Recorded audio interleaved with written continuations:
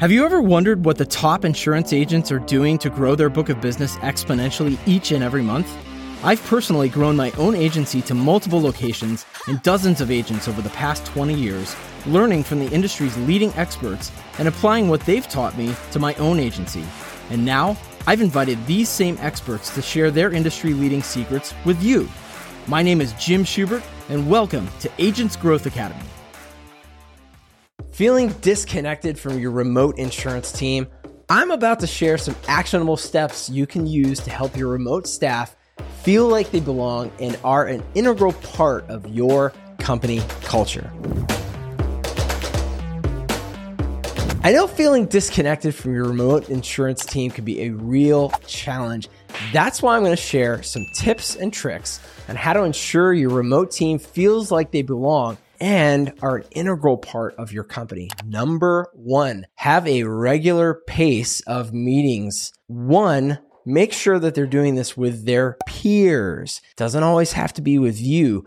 That's really key because they need to feel their team's presence, not just via text or email or instant message. I would also recommend that you have weekly small team meetings because this is something that can help people feel like they have more of a connection to the rest of your team, even if you're leading that as a manager. And then I would recommend that you have larger group meetings either on a monthly basis or on a quarterly basis. We do this through something called a quarterly state of the company address.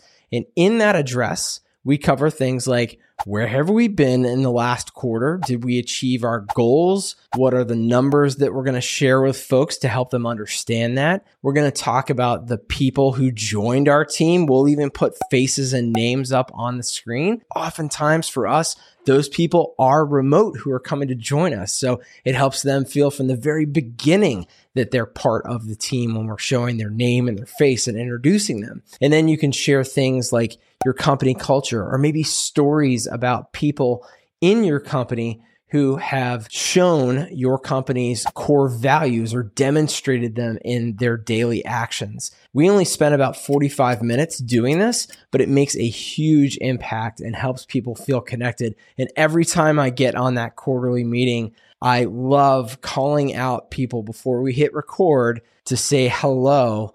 Like, hello, so-and-so, hadn't seen you in quite a while. And it just makes them smile and it makes me feel good because I feel reconnected to them. Number two, reach out to your remote workers individually on a regular basis. One thing that I would recommend to you is to actually schedule it. Yes, schedule it. It is that important. You don't want to let this fall by the wayside. Ask their peers to do the same thing and their managers if you're not their manager. And the reason that that's important is that it helps them feel even more engaged when it's not just you as the owner or if you're a manager, that it's their manager. If you ask their peers to do the same, it'll feel more natural. They will naturally develop deeper relationships with each other, and it will help them feel more connected to your company than if you didn't do that. All right. Number three, involve remote workers through social media.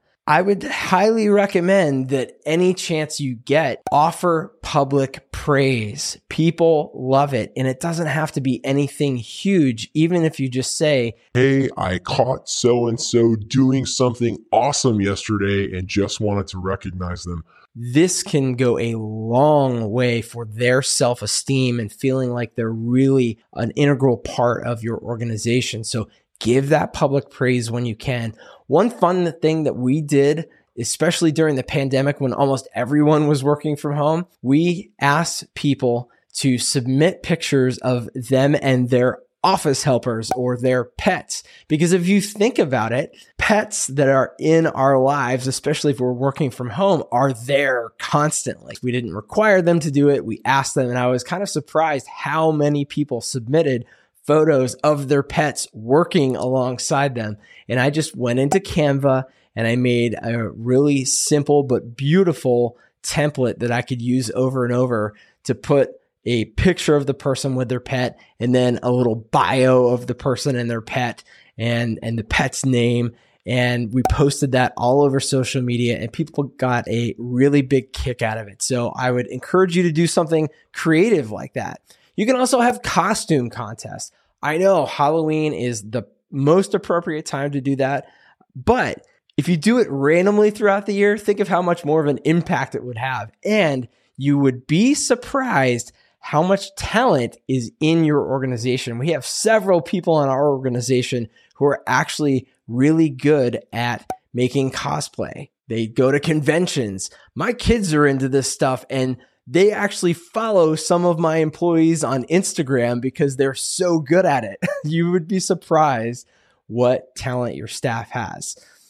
All right, number 4, involve your remote employees in company-wide activities and meetings. Now, this can have a whole host of names and faces. It could be employee celebrations, sales meetings, speaker series, book clubs. And don't forget about insurance carrier meetings. You might not know what those are because for the last couple of years, carriers weren't coming to our offices, but they're starting to come back again. And even if they aren't, if you're meeting with them virtually, bring other members of your team onto the call. Now, if the carriers are coming into the office, have them sit in front of a camera that you can see them in the meeting, but so can anyone else who you choose to bring in that meeting, especially remote workers who need to feel like they're part of the overall workings of the organization that don't just have to do with clients. Sometimes it's nice to mix it up and have them engage with other people besides just clients and your own staff. So think about that. Going back to the speaker series, this was a great thing that we recently sent a poll out asking Folks, hey, if we did a speaker series, what would you like to learn about? I was shocked. I would have thought for sure they would have said, oh, we want sales training. We want customer service training. You know what people wanted the most was speakers to talk about developing personal relationships, mental health, exercise habits, financial habits, like things that really mean something to people. So consider that when you're thinking about what types of events to have for your organization. All right. Number 5, send them something special every so often so that they know that you care about them. We've done this in a few different ways in our organization. One of the things that we love to do, and that you've probably heard me do when I interview guests on my podcast, is we give them the choice to either have soup or hot chocolate. We sent soup to our employees during the pandemic when everyone was working from home, and we sent it from a company called Spoonful of Comfort. You can go to spoonfulofcomfort.com. I don't get paid anything to say that. Same thing with the hot chocolate. We use mountainmallow.com. Whether they're remote or not, I would encourage you to send this to everyone in your company, but especially for the remote folks, it makes them feel really good to have something physical. You can send restaurant gift cards. You can send company swag if you have tumblers or t-shirts or hats or pens or whatever it is. Sometimes people really enjoy getting something physical. You might find that you have a lot of folks in your organization whose love language are gifts. Okay. Number 6, ask them what they need to feel like they're part of the pack. So like I said before, polling people is a really good idea. They may have ideas that you haven't even thought of yet. Just make sure that you ask people very succinctly, what ideas do you have? And I would recommend that you keep it open-ended. Don't try to feed them a lot of ideas or examples. Just see what they come up with. You would be surprised the types of things that people want to see or do. I sent out a poll towards the end of the pandemic when a lot of people were still working from home. And I was shocked to learn that while people enjoyed the virtual happy hours we were doing at the beginning, it kind of wore on them after a while and they decided they did not want to do that. I would highly encourage you to ask your staff what they would actually like to do. Number 7, in-person meetups. Sometimes there's just no substitution for good old-fashioned eyeball-to-eyeball interaction with people.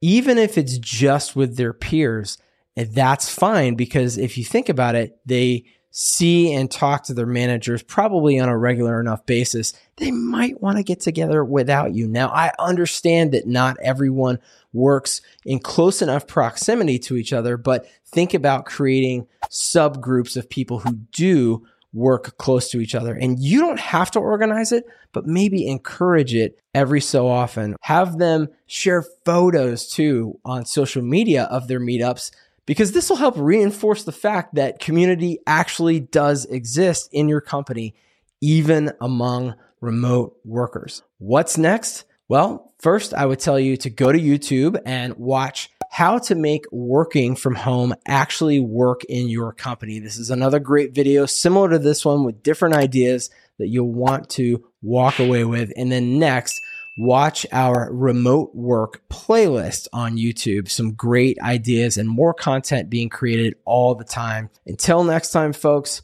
grow big or go home. If you like this or any other episodes of Agents Growth Academy podcast, make sure you rate it. And if you want to take ownership over your own growth, come join us for free over at agentsgrowthacademy.com.